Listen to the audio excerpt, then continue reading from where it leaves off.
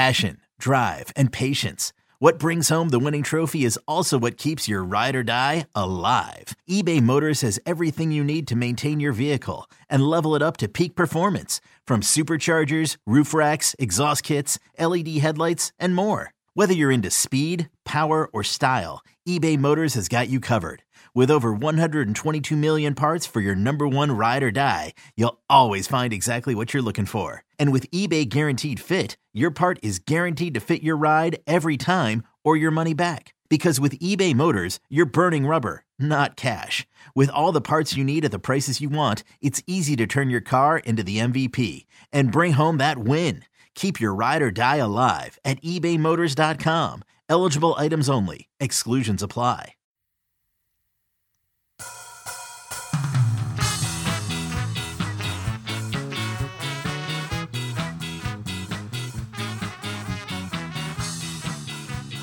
Welcome to On the Bench. This is Brendan Sonnone. I've got Joshua Newberg, Chris Nee with me. Fellas, good morning. Happy Friday to both of you. I will direct it to one person at a time as to not make the same mistake as last time. Hi, Josh. How's it going?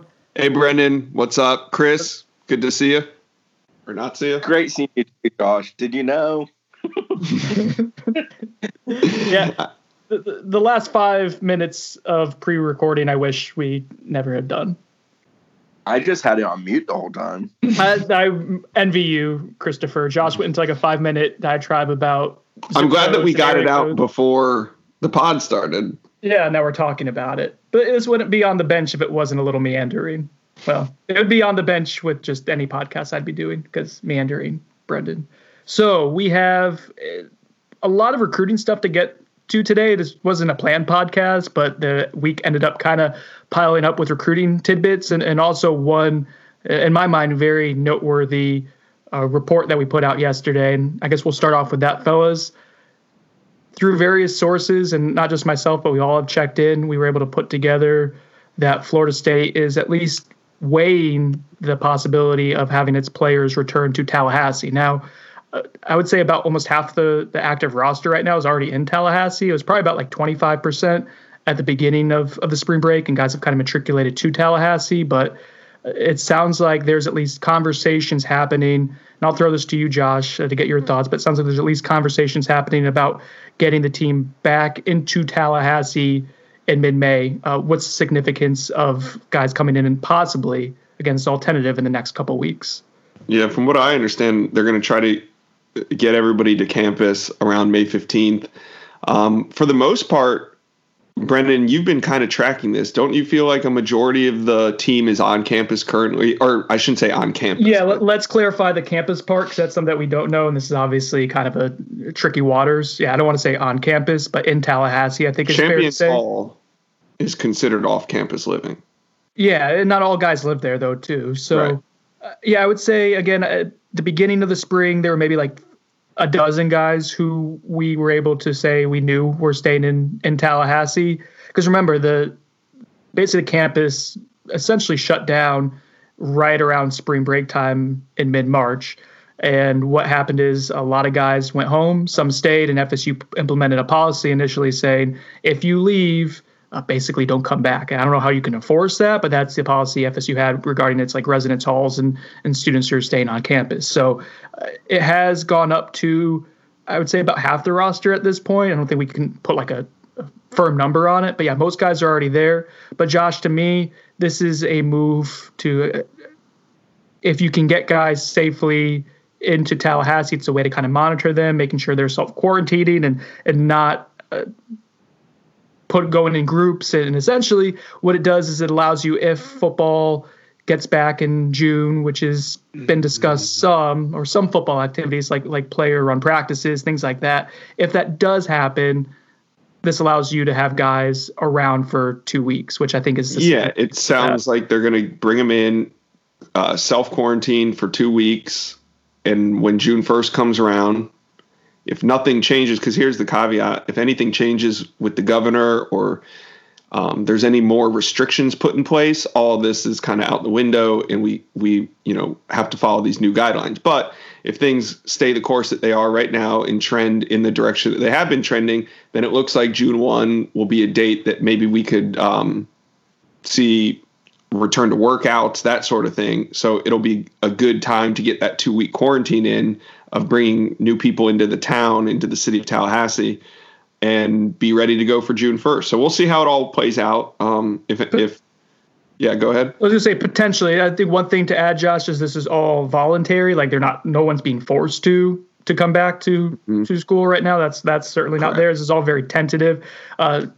Chris, do you want to tentative?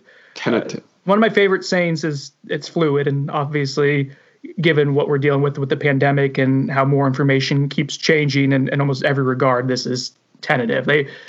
Chris, I'll throw it to you. Like, you know that there was the possibility of things opening up like even earlier, and that obviously didn't happen, right? Right. There's been discussions before about trying to do things in small steps incrementally. I think they're going to follow the lead of the governor first and foremost, and then President John Thrasher of the university will be the second voice in this, and then Coburn, and then it trickles down to the actual athletic teams. I think the reason we've seen some movement here is dating back to April 29th, I believe it was. Governor Ron DeSantis decided to unveil phase 1 of reopening the state. That went into effect on May 4th, the beginning of this week. They're working towards phase 2 if there's not a flare up of the cases in the state, deaths in the state, hospitals being overwhelmed in the state. Those sort of things are things that immediately will cause everything to retract and go backwards again. So you're dealing with a timeline that, as you said, is fluid because of the situation being one of those where it's tough to forecast exactly what each step will bring about until you kind of stick your toe in the water and see where it goes from there. But from an FSU perspective, I think they're going to obviously proceed with a great deal of caution in any decisions they make regarding it. The original FSU stance on most things, and they say this from a university standpoint, not so much an athletic standpoint, is no on-campus events or gatherings of more than 10 people between the date they stated this, which was mid to early April, and August 2nd. Obviously, that's something that if things start to reopen as a state and they see more progress, I don't think we go back to a in-classroom learning atmosphere until fall, but you may see other things kind of peel back slowly but surely before that set date of August 2nd. And two things to add to that, Chris. So one I'll say is when you mentioned the August 2nd date, basically FSU put out a release. I think it was sometime last month in mid-April, as you said. I won't read the whole release, but it was talking about events being canceled or postponed. The policy shall be in effect until August 2nd, 2020. It will be under continual review. Again, fluid. And to be fair to Florida State, we reached out for comment. It was run up the ladder to athletic director David Coburn. They're not saying that a mid-May return is happening. In fact, this is what they said. I'll read his quote here. Our coaches have been outstanding in working through all the challenges presented by the COVID pandemic. We are all on the same page in that we will take our lead from the governor and President Thrasher concerning the return of our students to Tallahassee and any subsequent ability to open facilities. Our coaches are in contact with our student athletes regarding a variety of scenarios, but no decision has been made. So, and as we reported, this isn't a set in stone type of deal. It's just a possibility. So that they weighed. Again, they have talked about earlier returns. I can't imagine how many different scenarios that Coach Norvell and his staff are running right now about, if this happens, if this date happens, this is what we would do in terms of workouts and getting guys back on campus and player run practices. It's all over the place. I did feel like this was worth reporting, though, because there was more weight to this than previously. It was brought to our attention that mid-May return was possible, and as actually multiple people brought it up to us, and we were able to confirm it with, I think, about 3 or 4 sources. So it had more weight than normal, which is why I wanted to go ahead and get out before it started running on message boards and people were running with a narrative that it was definitely concretely happening. So is there anything else that you guys want to touch on regarding this topic before we move to the recruiting aspect? Not for me. No, Josh said something, but his mic was muted. I'm assuming no. All right. I'm good. Okay. Recruiting. I think it's fitting to transition into recruiting because this is the talk of even a mid-May return and possible, events starting in June, even a sliver of hope for that is nice to feel some normalcy, right, guys? So let's talk about recruiting because recruiting could start maybe opening back up too, although we're not entirely sure on the timeline, but there is a lot of recruiting news. Let's start off with a conversation that Mike Norvell had on our Social Distance 24/7 Sports Social Distance series. We had about 10 minutes of exclusive content with Coach Norvell. Bud Elliott interviewed him. We did some content off of it. You can check it out on Noles247.com. Josh, the story that you wrote, and I think this was probably the biggest news. Multiple kids, he said, have wanted to commit to FSU during this shutdown, and I'll let you go into more detail. Yeah. As you know, Florida State currently ranks 44th overall in the 24/7 Sports team rankings with only 5 commitments. And there's been some concern from FSU fans expressed via social media, on our message boards. We've seen it. And, it is a little strange for Florida State to be ranked so low, but these are strange times. That being said, during his social distancing episode, Coach Norvell revealed this, quote, "We've had multiple kids that have reached out wanting to commit. Some kids that we've never met before, some kids that we really like, some kids that really like what they hear, but the relationship isn't where I want it to be before we're going to accept that commitment." He went on to say, "I want to do it the right way. There are a lot of coaches that will take a commitment and then later on down the road look at possible ways of getting out of things. But we're brand new to Florida State and brand new to building a lot of these relationships.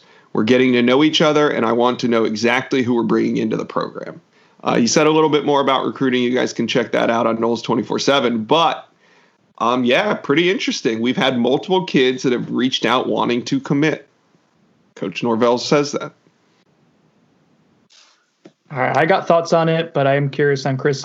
Okay, so first of all, I know if you're listening to this, people probably want to know, well, who? That was gonna be my thought. That's what I don't know of anybody, and we've been this interview was done 2 days ago, so we've known about this quote, and I did some digging. I wasn't assured of anyone out there that really tried to commit that maybe they turned down. Not saying that there isn't. I just didn't get any names.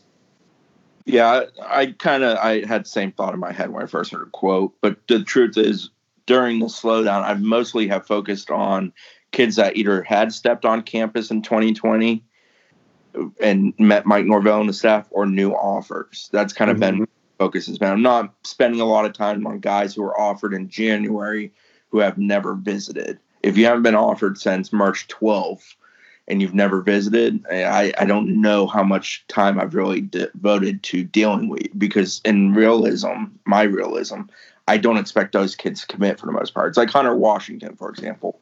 We expect Hunter Washington to potentially commit in the next week, and we think FSU will take that commitment, even though he has never visited.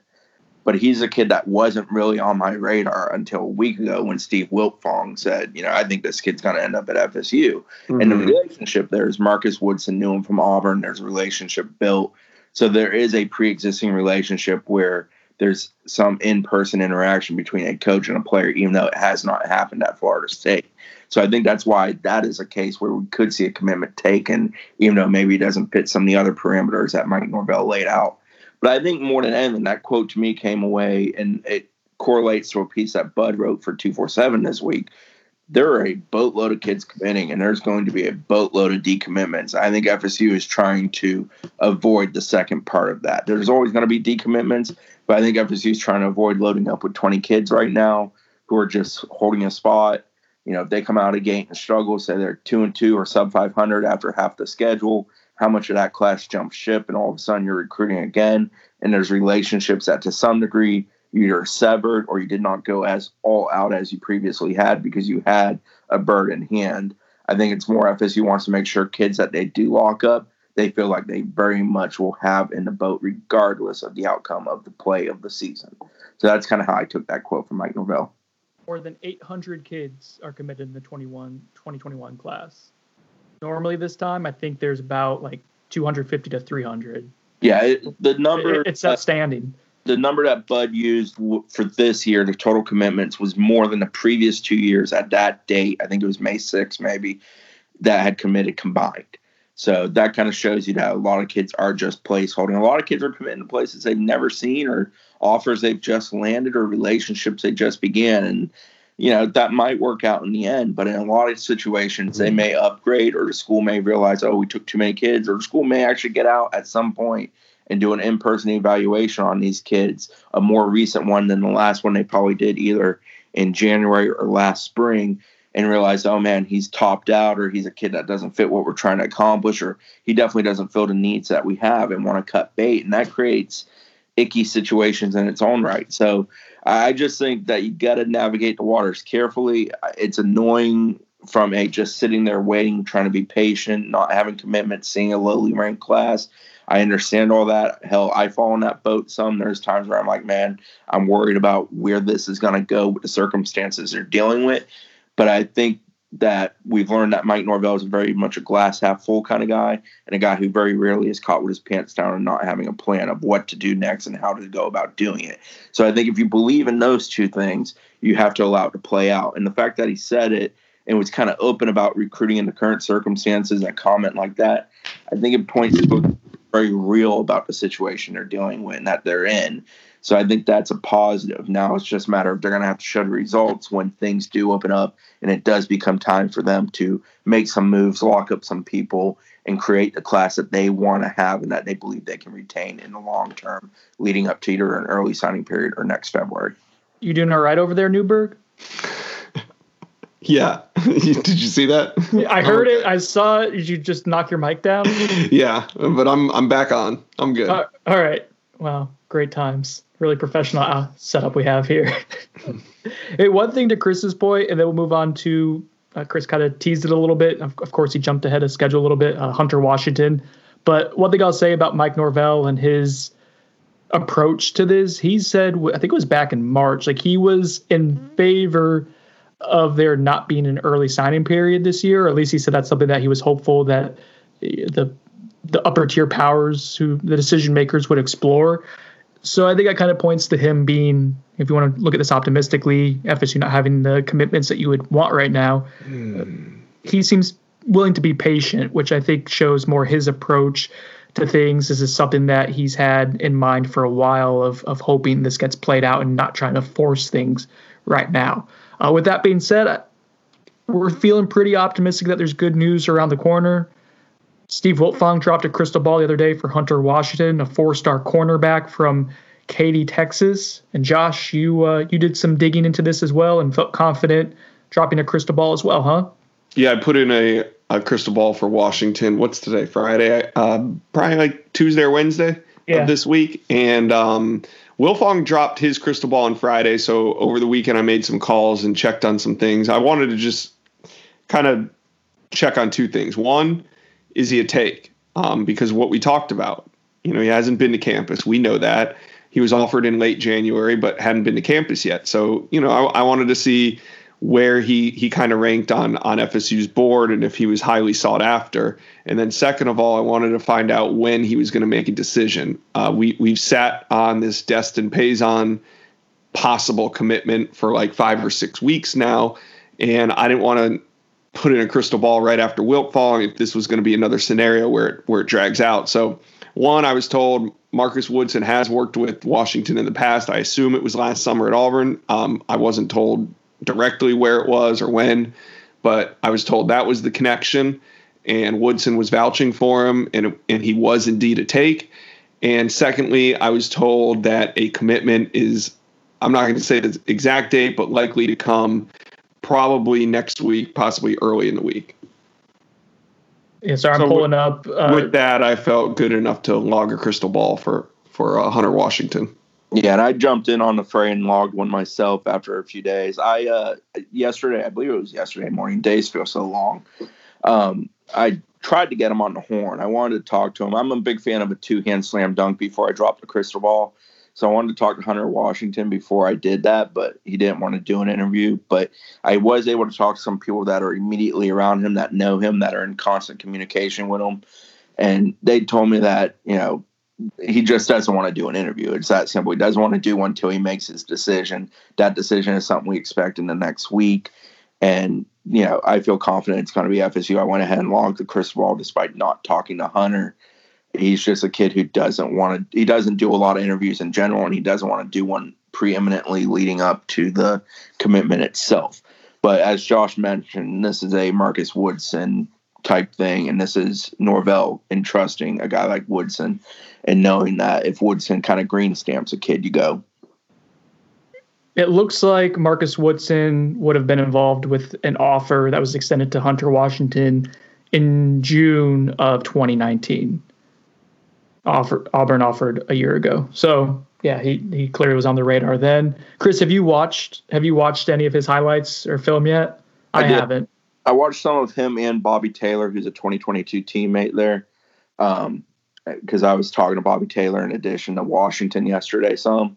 And he's a talented kid. He's a good player. He's the kind of guy that Woodson kind of loved at Auburn, that you can see at Auburn. He replicates some of the guys that he used in that Auburn secondary with the ability to kind of play on the hip, but also be physical if needed and play multiple positions in the back half.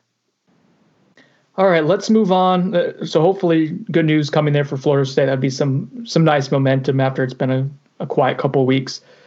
Josh, you've been entrenched in the Isaiah Walker Chronicles. I'm just going to throw this to you because there's about probably 2 or 3 minutes that you'll need to recap people on since we haven't talked about on the podcast. But it seems like it's been a pretty active few days for you covering his entrance into the transfer portal and subsequent recruitment. Yeah, it's been fun. It got me out of my quarantine slumber, and it has really taken up my last 3 days. I've written, is it 2 or 3 reports? I'm not sure, but we've been keeping up with it on Noles 24/7. So those that haven't heard the big news, on Monday, Florida freshman offensive tackle Isaiah Walker Jr. entered his name into the transfer portal. The move came as a surprise to Gator coaching staff and fan base, and really surprise to everybody in the Big Three. Having made some phone calls and talked to sources all around this thing, nobody at Miami, nobody at FSU, nobody at Florida really saw this coming. The timing and reason behind Walker's move, it's personal. I'm just going to say that it remains unclear at this point. I don't really have a good handle on why Walker left Florida at the time that he did, but I know it has to do with some personal reasons.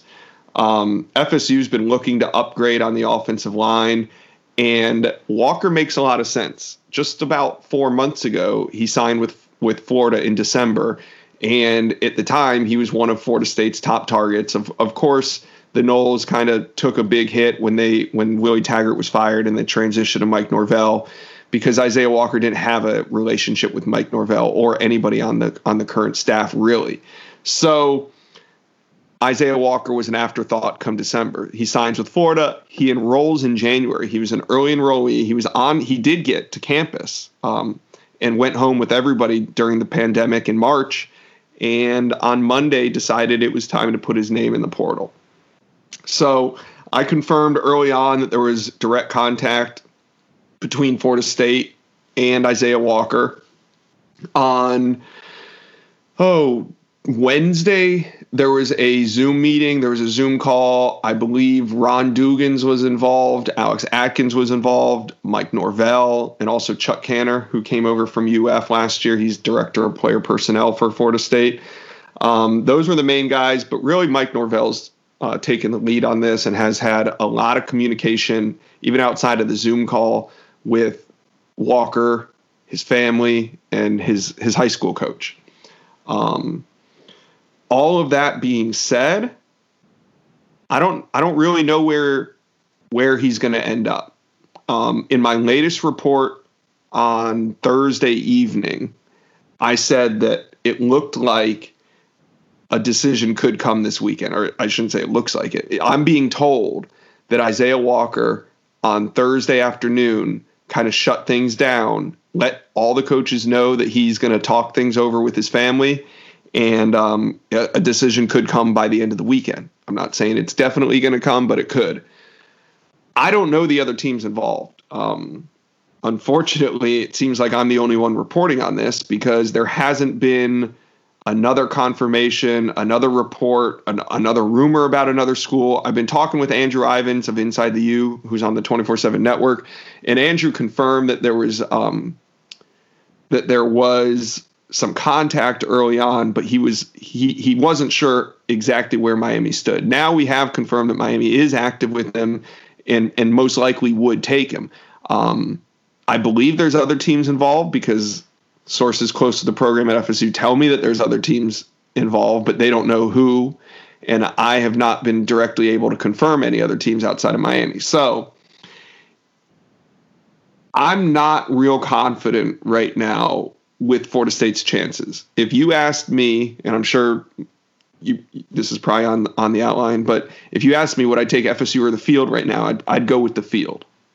That could change. Today's Friday. I'm going to check in with some sources today, maybe tomorrow, see if anything changes. But as it stands right now, I'm not real confident that he's going to end up picking Florida State. I guess the field implies everyone, right? But we don't know exactly. I just don't know.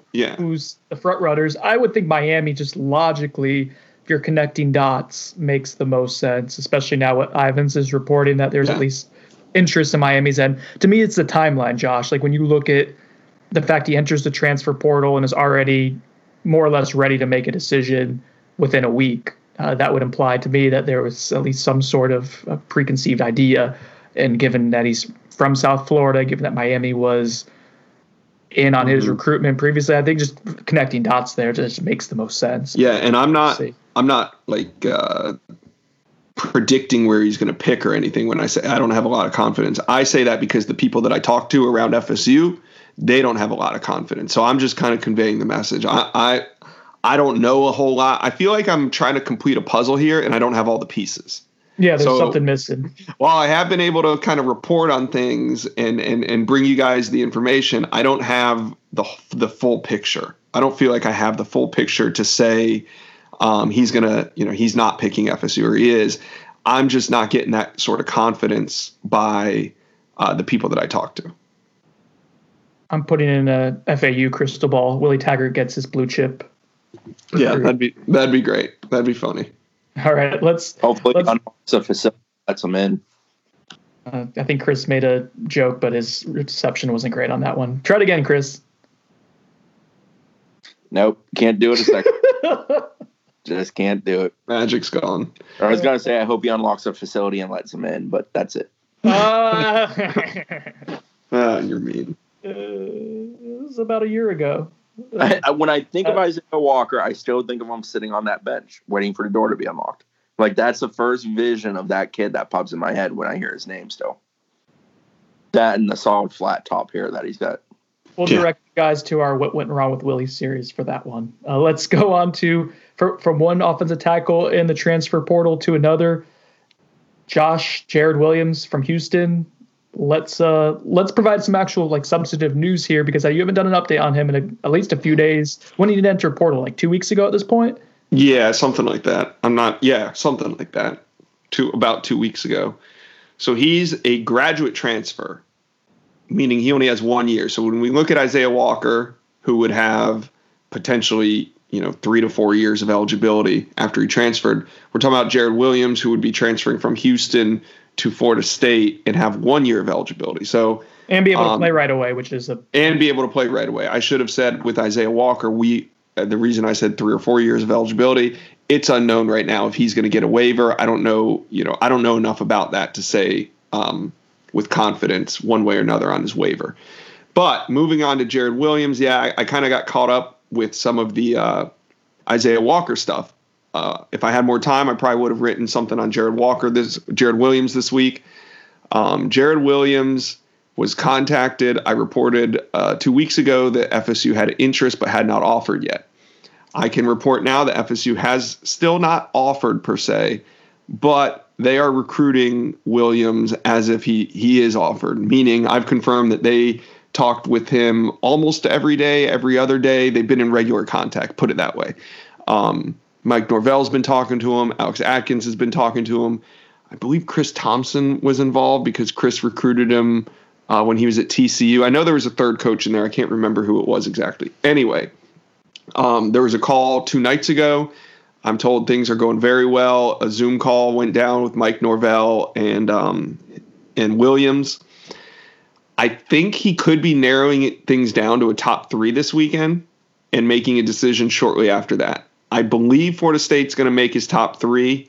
I think it's going to be Florida State, Baylor, and Miami, if I had to guess right now. Where do I think he's going to end up? I think, maybe Baylor because of the way that things go right now. Is he going to commit to a school sight unseen, meaning Miami or Florida State, without taking a visit. We just got to see how things go. But I'm trying to reach Williams for comment. Haven't been able to get him on the phone, but I'm going to try that again today. But I'll have something up on Noles 24/7 as well. If you're listening and haven't read anything on the site, it'll be up today. One thing that I'll add on Jared Williams, when he first entered the portal, and Josh, your initial report was there was kind of a lukewarm, some tepidness from Florida State. I didn't mean it like that. What I was saying was just that they were ready to go all in on him. Yeah, right? he had an injury. He only played, I think he started 4 games last season, incurred a shoulder injury, and he was out for the year. So that was it. The numbers weren't bad. You pulled up the PFF numbers. Yeah, that's what I was going to say. Like his full healthy season as a starter when he had 900 snaps in 2018, 77.4 overall grade. Even if you subtract like 10 points with the jump from Group of 5 to Power 5, like that would be the highest offensive tackle grade FSU's probably had since Roger Johnson in 2015. And we always say this about JUCO and transfer recruiting. It's a little bit different. It's not exactly like high school recruiting where the offer is so formal. In a situation like this, Williams is talking to FSU. He has interest. FSU's picking up the phone. They're calling him. He's answering. That means, the interest is reciprocal.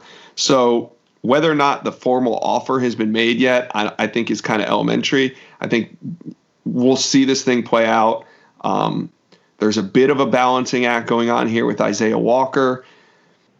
I think certainly if you see something transpire over the weekend where Walker decides to go to Miami or stay at Florida or go to, some crazy program like Texas Tech or something, I don't know, then I do think that we see Florida State put more of an emphasis on Williams. But for now, they're sitting in a good spot. I don't think he's making a decision anytime soon. I think we're going to see that top 3 before that. And if it were to come out today, I think FSU makes it. So even though he doesn't have an offer, FSU's sitting in a good spot. They're active with him, and he is a candidate to potentially end up at FSU.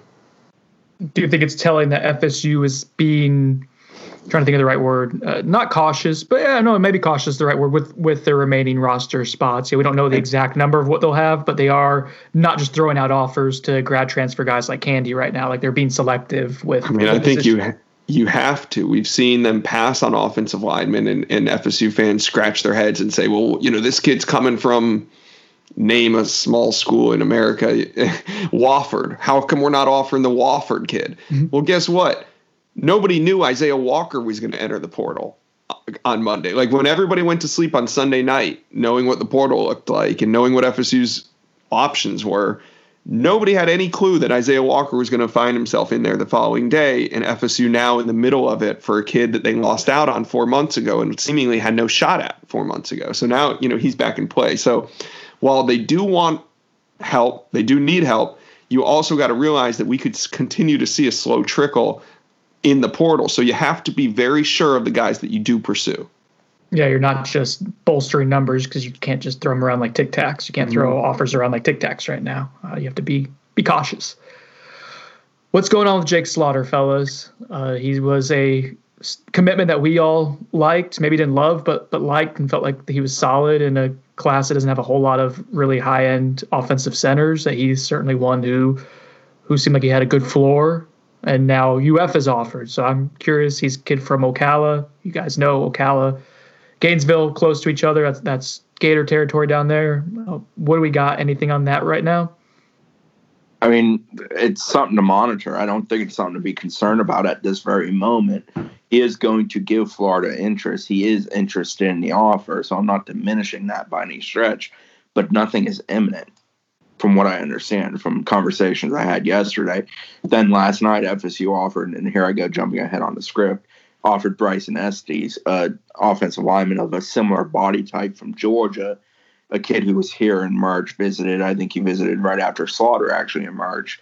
They offered him. He's very interested. He told me last night that FSU is definitely one of my top choices after landing the offer. So I think a lot of people thought, oh, man, he's a replacement for Jake Slaughter.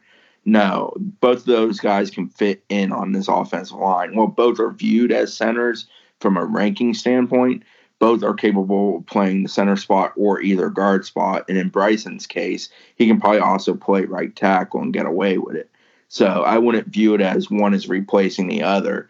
But I do think FSU is very aggressive about making sure that if something is going to go sideways, that they know what could be next. But that next can also be in addition to what they're concerned could go sideways. So it's not as simple as one for one. Sometimes it can be, yes, he could replace this guy if you lose this guy, but you can also take both. And I think that's the situation we saw play out with the new offer from UF to Jake Slaughter and FSU's new offer to Bryson Estes. Anything to add to that, Josh? I'm not as optimistic as Chris. I think that Jake Slaughter is, well, put it this way. I did some research. I think Florida feels very confident that they're going to flip Jake Slaughter. I think Florida State is a little bit nervous. I do think that the offer to Estes is directly correlates to Slaughter and what could potentially happen. But like Chris said, I don't think anything occurs imminently. From what I understand, Slaughter's going to kind of wait till things open back up. He's not going to make a rash decision, but obviously a kid from Ocala, if you read in the Swamp 24/7 interview, his dad recently got a job in Gainesville, so there's ties there. Grew up rooting for the Gators, all that kind of stuff. He's telling the FSU staff, he's all Seminole, and he is. I mean, he hasn't flipped, he hasn't opened up his commitment, he hasn't changed anything per se. But I do believe that once things open up, we could see Slaughter flip to Florida. I have not changed my crystal ball pick because I want to see when the shutdown does end, does Florida try to get him on campus right away? Does Slaughter try to get there right away? Like, how quickly do things escalate with him in Florida? Because I was told that he's not going to make a rash decision during the shutdown. This would be something that, happens afterward. So I'm holding off on putting the flip pick in. I'm not optimistic that FSU can hold on to him, and I think the Estes offer is directly correlated to the recent developments with Slaughter and UF. All right, Chris, you've been on the new offer beat, and it's been a grind. I know. It's been nonstop. Yeah, they're averaging about 3 offers per day so far in May. So if you can boil it down to like a couple noteworthy ones, I know it's all over the place, dude. 2021, 2022, 2023, but a couple that have stood out in the last week or so since the last time we've had the podcast that you think are noteworthy. You mentioned Estes. I imagine that's up there. Yeah, I think any guy in the 21 class that they're offering right now is worth an eye on because they're doing a lot of 22-23 work because essentially they're living in the spring evaluation period from a virtual sense right now. And that's always a period where you try to get ahead on future classes. But yesterday we saw 2 linebacker offers, Jackson Hamilton, Prince Colley. I think some of that is the uncertainty with Dink Jackson. Those are guys that can play outside backer but can also flex to other positions, especially in Jackson Hamilton's case. He's a real good athlete. We saw him offered a JUCO, number 1 JUCO defensive back earlier in the week. Josh wrote about that, DeJon Warren. I think that's just another example of the possibility of an immediate future contributor, a kid who can kind of plug and play, kind of like Miko Dotson came in to do this year. Shamar Turner is a defensive end from Texas. He's a 21 kid. He told me that the FSU offer made his top 11 and top 12. I don't think we worry about that one until we see him showing up in Tallahassee for a visit. And then a couple offensive linemen since the last podcast, Jacoby Jackson, Rod Orr, guys that we've written about, and we talked about Rod Orr a good bit in the offensive tackle conversation with Bud. I think those are both very important. You're going to see FSU continue to expand the board there. And if I had to pick a younger guy that they offered that kind of caught my attention, I would probably go with the kid from Thomasville. He's a 2023 prospect they offered earlier this week. His name's Adam Hopkins. He's a very talented athlete. He's a kid that he already had Georgia Tech. They kind of get those offers in right before the February dead period began. And now you're starting to see him pick up a lot of offers like he would have in the spring. And FSU was one of the first to come calling with an offer. All right, so the last tidbit that we have for recruiting before we take a break and answer some of your guys' questions, I was able to talk to someone who talked to Fabian Lovett's camp. That's the Mississippi State transfer who committed to Florida State last month. So this is, I don't want to say secondhand because it's credible person that's coming through, but it's not directly from Fabian Lovett. And according to this person, his recruitment is still open. And that's the only information I can get. I feel kind of guilty like putting that out there without knowing more. I can confirm that. You've heard that from one side. I heard it from FSU sources. I mean, there's not a misunderstanding here. I think the Florida State staff, while we talked to Fabian and he calls it a commitment, from what I've gathered, not just with Lovett, but with all transfers in general, nothing's guaranteed until they step on campus because they can't sign anything that's binding. There's literally nothing they can do that's binding besides enrolling. So it all started with the transfer portal season. TJ Storment, right? TJ Storment was the top offensive tackle at the time in the portal. He coming out of Colorado State. FSU fans all wanted him. Hell, everybody in the country wanted him. He puts out a big edit that he's going to Purdue, and his commitment is to Purdue, and he shows up at TCU. And this is just how the transfer market works. I've done some digging. I'm told that, FSU is still actively recruiting Fabian Lovett. They understand the game. This is how it's played. And just like Jared Williams, Jared Williams, if he commits to Miami or if he commits to Florida State, he's still a guy who I'm told his coaches know, like, yeah, I'm going to commit somewhere, but I'm still listening. And that's kind of these graduate transfers are making a 1-year business decision. And I can't blame them. I mean, there's nothing that's binding. So you might as well take a look at all your offers before you go somewhere. So, yeah, the Fabian Lovett stuff is fluid. I'm just going to call this podcast fluid.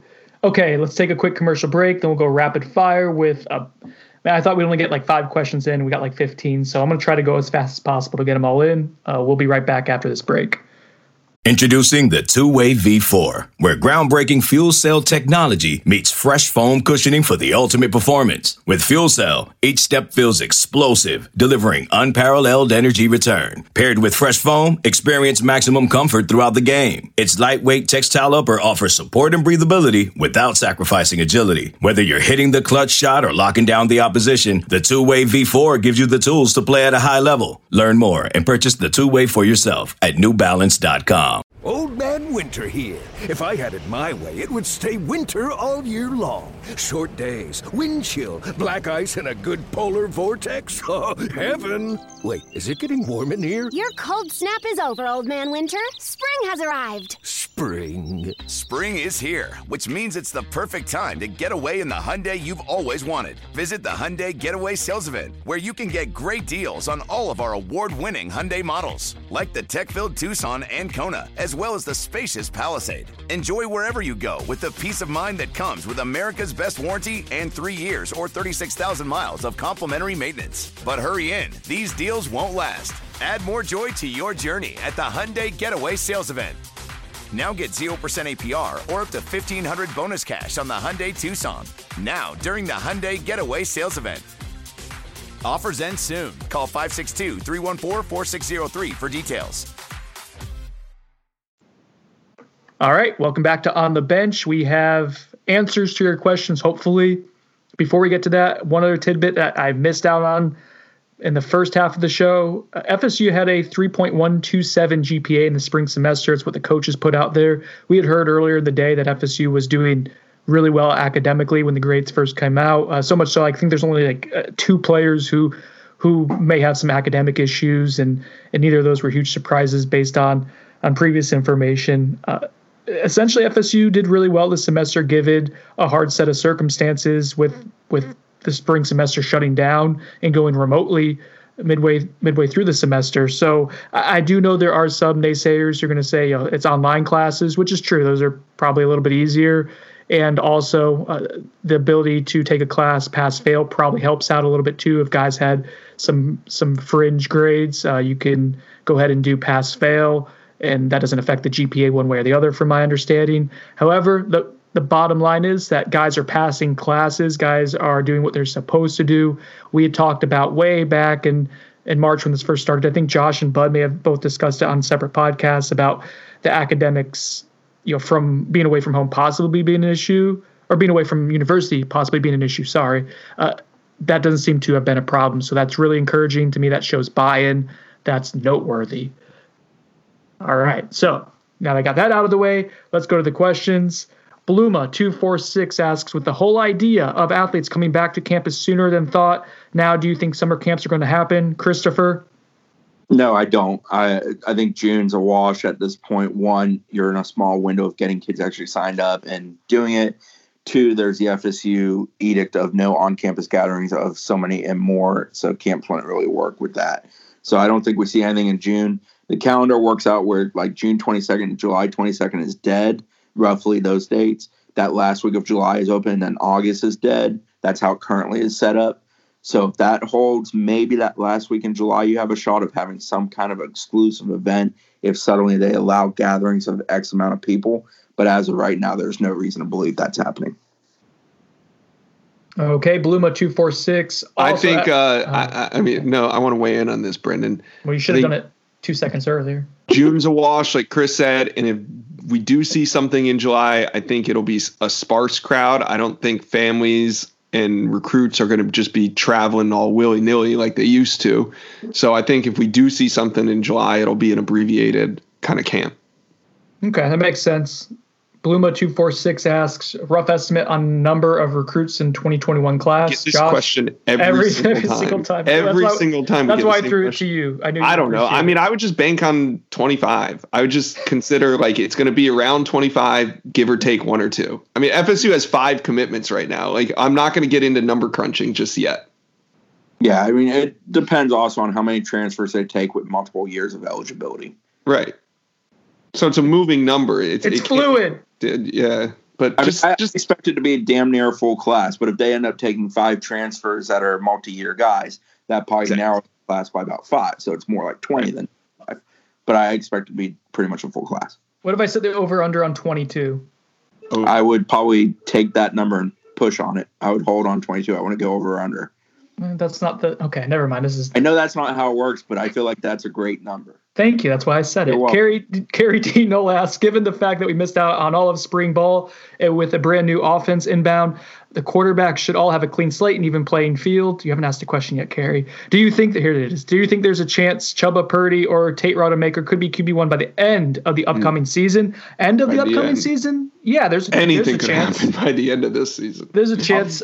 For sure. I don't think people expecting Purdy to come in and be the savior from day one. I think that's unrealistic. I think Tate Rodemaker looks to me more like a developmental prospect in terms of needing to add more weight and get bigger. Seems like he has a football IQ and the accuracy, but needs to add more weight and velocity to his throws. James Blackman's QB1 right now. Like, he's a starter. That's going to go into the season whenever the season starts that way. I would wholeheartedly take a bet of one of the other quarterbacks playing by the end of the year. Go playing, sure. Do you think that means starting? Do you think it's like a situational? Do you think it's garbage time? I mean, what playing look like to you, Chris? I don't have a belief system in James Blackman in a new system until James Blackman goes and does it. So with that in mind, I kind of feel like they're all on an even playing field outside of the fact that Blackman's obviously an experienced college athlete. Well, one of the guys has a few spring practices and the other guy's coming in late. But I also think those 2 guys were recruited by guys running this team, and that this year isn't about, I think they're going to play for the future, unlike the last staff did early on. And I think if Blackman's not working, they pull the plug pretty early and they're willing to go with another guy. I would add that in the social distance stuff we did today, there's a quote about the amount of install being done virtually. I think that's a very interesting quote. I think it pertains very much to the quarterback situation. There's also a part where him and Bud spoke about what he looks for in high school film, basically, with quarterback position as it evolves. They used to look at certain things. Now they look at different things. He's very complimentary of what they believe they got in Tate and Chuba in that quote. So I definitely think there's an excellent chance. And I would go with Chuba Purdy personally. I think he's the next quarterback for FSU. I do think if there is one or the other, and I guess we haven't seen Chuba in person yet, but just given the athletic profile, that gives him an edge based on what Mike Norvell like to do with guys who can move around a little bit in the pocket. Not saying elite runners, but he likes to move the pocket with his quarterbacks quite a bit. All right, Lieutenant Dan Taylor asks, can you guys discuss on how the lack of spring football will challenge the normal grad transfer market after the spring semester? I'm assuming there will be less grad transfers than usual since coaches can claim there's still an open competition. That's an interesting thought. Yeah, I think that's safe to say. We're going to see where I answered this on the message board. He posted in a different thread, but we're not going to see the post spring bump. We'll just continue to see a slow trickle of guys going into the transfer portal, similar to what we're seeing now. But yeah, we're not going to see that like post spring bump where guys see the depth chart and maybe the writing's on the wall or whatever. That just didn't happen this year. So yeah, it's going to be different.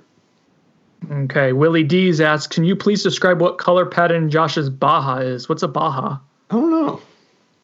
Hopefully it's not a bad thing and I'm getting to get us in trouble. We'll have to, Chris, can you look up Baja right now for me, please? No, man, I'm on the home network. That would not be the worst thing that if anyone did some digging on your home network, I'm sure. TB3 Golf 714 asks, do you see Laughlin committing to UVA as one of those securing a spot commitments? Who's Laughlin, guys? Help me out. Yeah, he committed there as a defensive lineman, which I found interesting because I think most schools liked him as a potential offensive tackle developing from the tight end position. I read the Q&A that Jamie Oakes from 247 did with him. I think he really liked UVA. I think UVA appeals to him both academically and athletically, and he hit it off with that staff. To some degree, yeah, he is placeholding, but I think that it has a little bit more value than just I'm taking a spot because they're willing to take me right now. He kind of went with that commitment because he compared a few places and really, really liked what UVA offered. But at the same time, yeah, he is placeholding to a certain degree. But the Q&A that he did with Oakes that Oakes ran, I believe, this morning or last night, it's pretty good. It's pretty insightful. And I found the defensive lineman portion the most interesting thing because I always viewed Laughlin as a future offensive tackle. That's probably because I cover a school that's started for an offensive tackle. Tampa Noel asks, can you compare Norvell's situation this year with Mullen's first year in Gainesville? Mullen started with good coaching and overperforming and is now starting maybe to see recruiting come around. Is this going to have to be our model, and how realistic is it? Two things real quick, guys. I get your thoughts on it. One, Mullen had experience at Florida as a coordinator before, and he was a coach in the SEC. That's a huge advantage compared to Mike Norvell, who's coming from Memphis. Bud had mentioned this in the last podcast when we were all together. I think right now a lot of regional, or at least guys in Florida, don't have a great idea of Norvell's history, and so there's more of a wait and see kind of approach. Is that fair? Definitely. Yeah.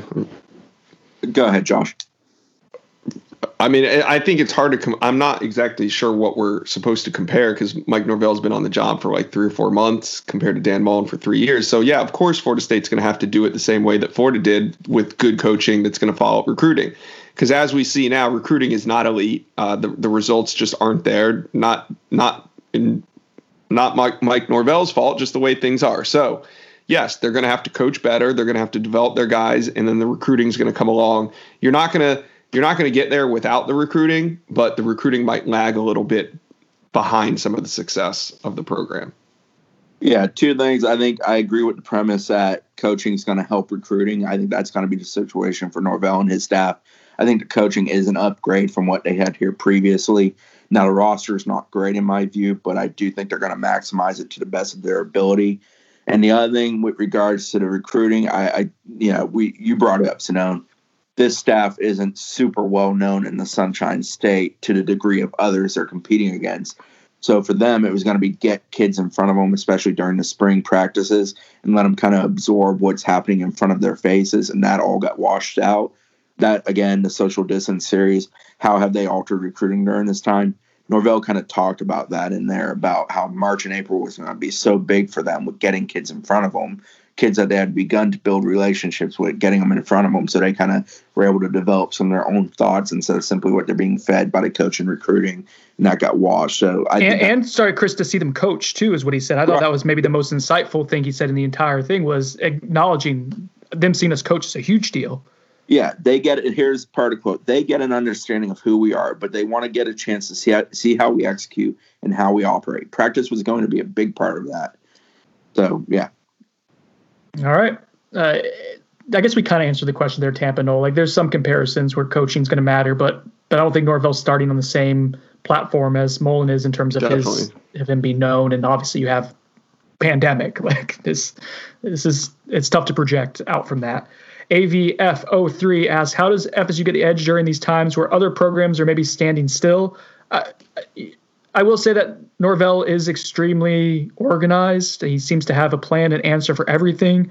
In that regard, I feel like FSU has been very, very fortunate to have Coach Norvell on board. When you're talking about long-term infrastructure and building a baseline, it's maybe not helping out with recruiting right now. I think the results would speak to that. But in terms of him making sure guys are staying in shape. I've heard different reports on players who've added positive weight still, even not being around a functioning gym. Like, it seems like guys are committed. You see the guys doing the spree training with Coach Corndog, and that's about a dozen players or so who are getting good hands-on coaching and conditioning. The GPA we talked about. So there's things that Norvell's doing. I don't know how much different it is than other places across the country, but there is a baseline of functionality and of competency that he's giving this program that frankly hasn't been around in about 5 years.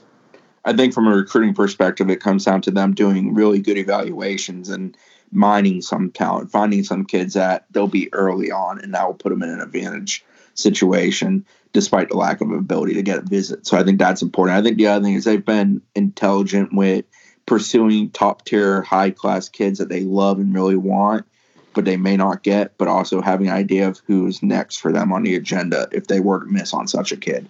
I think they've been intelligent in their approach with that, and I think that's important for when the floodgates do open, visits start happening, flips start happening, decommitments start happening. I feel like they're organized to navigate those waters. I agree. I think it'll be kind of refreshing when it all happens, Chris. I think they'll be in a pretty decent position. It's just more about being patient. And yeah. So Philip S. Goodman asks, let's talk attrition. How many guys could possibly depart the program this summer? And is the staff considering any possible grad transfers? Yes to the grad transfers, Phil. Numbers for attrition. I mean, I think we've all assumed there's going to be attrition just when you have a new coaching staff. There could be 2 or 3 guys. We've talked about this before. And frankly, we don't know how the not having a spring really impacts guys. I mean, even academically, if someone's having issues, my understanding is FSU has a forgiveness policy right now during the pandemic, during a very unconventional method of academics. So their guys aren't getting run off for grades right now. That's not happening. And the ability to evaluate for players to evaluate this coaching staff and vice versa really didn't happen on the field in the spring. So it's impossible to say when it's going to happen. I don't know. But yeah, probably a couple guys. And on a slow day, me and Sonone should sit down and look at the roster over the last 5 years and look at the amount of attrition off of it from the spring roster to the season. Damn, that's a really good idea, Chris. We'll do that. That could be we could just record that and make that a podcast as we go on and do that and make it uncensored and talk about guys who we thought were not very helpful to the roster. Probably be entertaining. SB Taylor asks, are there any plans for honey fried chicken interview? White meat or dark meat? Organic or no? Marination time? Is the honey locally sourced? What type of honey is it? Is there concern about murder hornets wiping out the bee population and affecting the product of honey fried chicken? I mean, that seems legitimate, the last one. There have been a few pieces that other publications have done on the honey fried chicken that have been so in depth. I legitimately it's a fun story. I don't think I can cover the ground any better than what War Chant did a few years ago or The Athletic did recently. So yeah, no plans to write about honey fried chicken right now. Sampling some of it though, if needed. I got some on my very first week on the beat in 2013. The old SID brought in crab legs and honey fried chicken that were left from dinner that night, and he brought it in to myself and Pal Latimer, who worked for War Chant. We were the only 2 left working. That's when I used to stay late and work every single night. And we got honey fried chicken. And in my mind, this is great. And it's delicious. I'm thinking we're gonna get this every single week. This is red carpet treatment. I don't think I've gotten a snack from FSU other than game days since then. But I'm not complaining. Neville Stoll asks, I'm not complaining. I'm not. Can we dive into the DB board and where it sits as of now? More specifically, who are they targeting at cornerback? Real quick, guys, we're almost done with this, but if you want to get into that real quick. Go ahead, Chris. Oh, thanks, Josh. I appreciate you passing that off. Josh is not paying. We've lost Josh. It happened about 10 minutes ago. He's doing that Baja stuff, whatever it is. Don't say Baja. We don't know what it is. I mean, Hunter Washington's obviously a name to know, a guy that we know they like, they want, and they may get here in the near future. We saw him just offered a JUCO Dejon Warren. There's guys from Alabama like Kamari Lassiter and Cameron Grays. They're in pretty good spots with both of those guys. I would say Grays is probably a little bit closer to possibly making a decision out of those two. They've got some of the under-the-radar types, like an Iman Hill is a guy that they offered that they were real early on. A guy who I want to find out more about right now is Corey Collier. I'm not real sure where his recruiting stands. He's crushing on Clemson a while back, but I don't think he's a take for the Tigers right now. I don't know how that shakes things up. And then obviously there's the locals like Amari Harvey, Tyrion Arnold. Those are two guys that FSU is going to be in it till the end with both of them. And one other name I would throw in there is probably Jordan Gilbert. He's a kid that's going to narrow his list this weekend. He likes FSU. He's interested in visiting. I feel like they're going to make that narrowed list, but he has a lot of high-end options, so I'm not sure. I'm interested to see if they make the cut. And the last name I'll throw out is Chase Hatley, a kid they offered in North Carolina about a week or two ago. But he's kind of a versatile type who might actually be a linebacker, but he kind of fits that role of the thumping safety that they like too. So I've talked to him some. He's interested. FSU was one of his bigger offers, but of course, right on the heels of FSU offering, Oklahoma offered. So he's a kid that's going to see an escalation in his recruitment. Initial Google makes it seem like a Baja is like a hearing device type of deal, like a hearing implant. That doesn't seem to make a lot of sense in this context. Bluma246 asks, Michael Trigg seems to be a home run hit at tight end if we do land him. Is there a reason there aren't more top schools necessarily making him a big priority? He is explosive tight end in the class. IMO. Chris, you have a crystal ball for him. You were the first one. There have been a couple more since then. I don't know how legitimate those are compared to yours, but I mean, Auburn's involved, right? Like that's a big time program. Yeah, FSU and Auburn are probably truthfully the top two in that recruitment right now. He'll get more. I think he's a kid that spring would have been good for him with schools coming and checking him out and realizing, holy hell, he can move, he can bounce. He's a basketball kid who's an excellent football player, and that translates very well to that position. I think he's awesome. I think he's, of the tight ends they've offered on their board, I think he's the best of the bunch. All right, guys, there's some other questions left, but there's like 5 more left, and we're past an hour here, so I think we're going to wrap it up. Are we okay with that? We can do this. All right, man, Chris, you're enjoying yourself. Did you just swear? No, I said suck it up, Buttercup. Oh, okay. Kind of broke up, and I heard something else that rhymed with uck. Death to Gators, 5 most likely players you think will not be on the Game 1 roster for when I can't. I mean.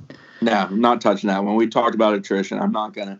I've talked on the message board briefly about a couple guys who I think are the most likely to not be on the roster, but I'm not going to keep poking. I think we talk about it every week. I mean, we can't fire the guys. Like we can tell you it's the same group of names that we say every week. We can't, by asking us, we can't get them off the roster sooner. I think there's something to this.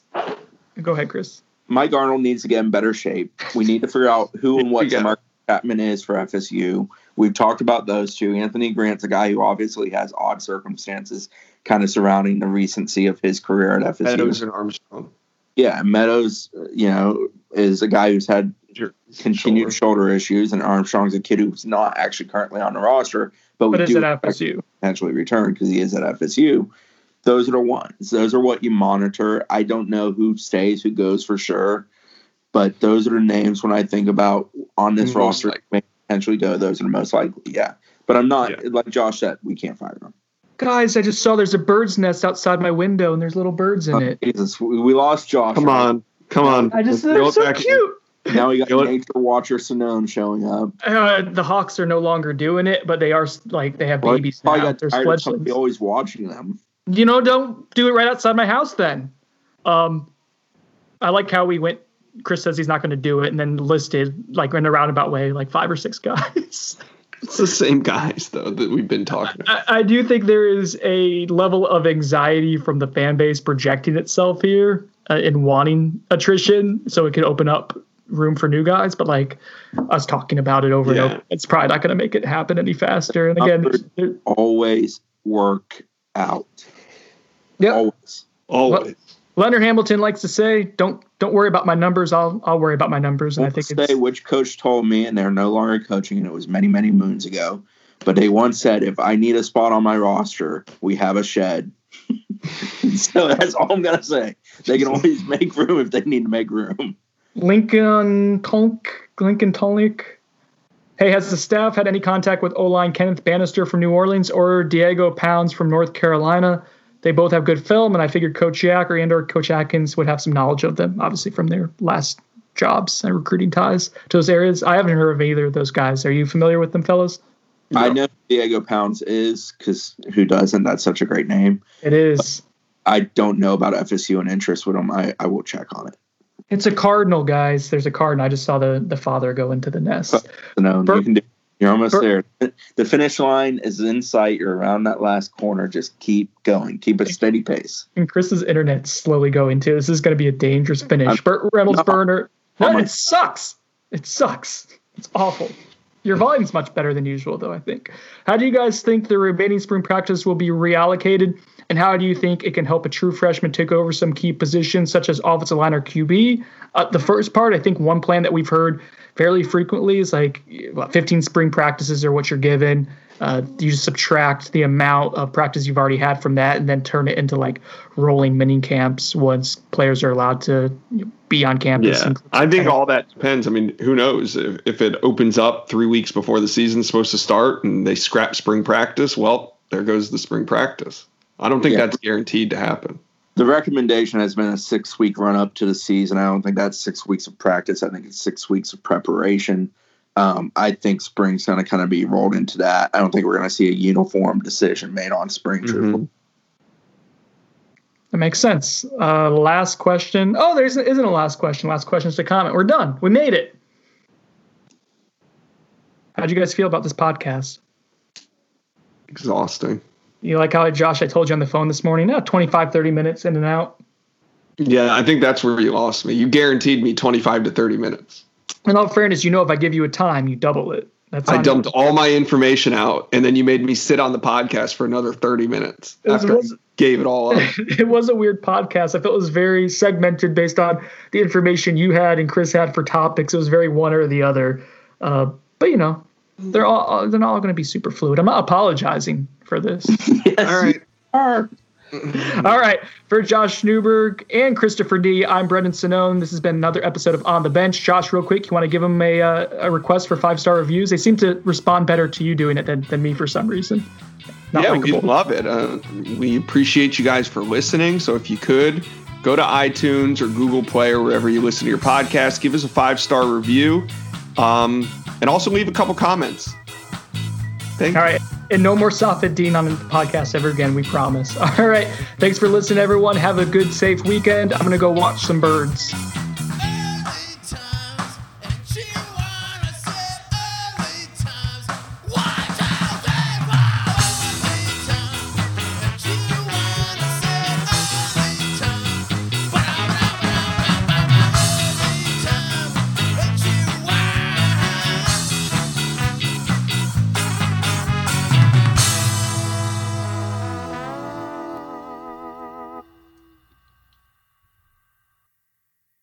I'm Mark Chapman. Welcome to the Planet Premier League podcast.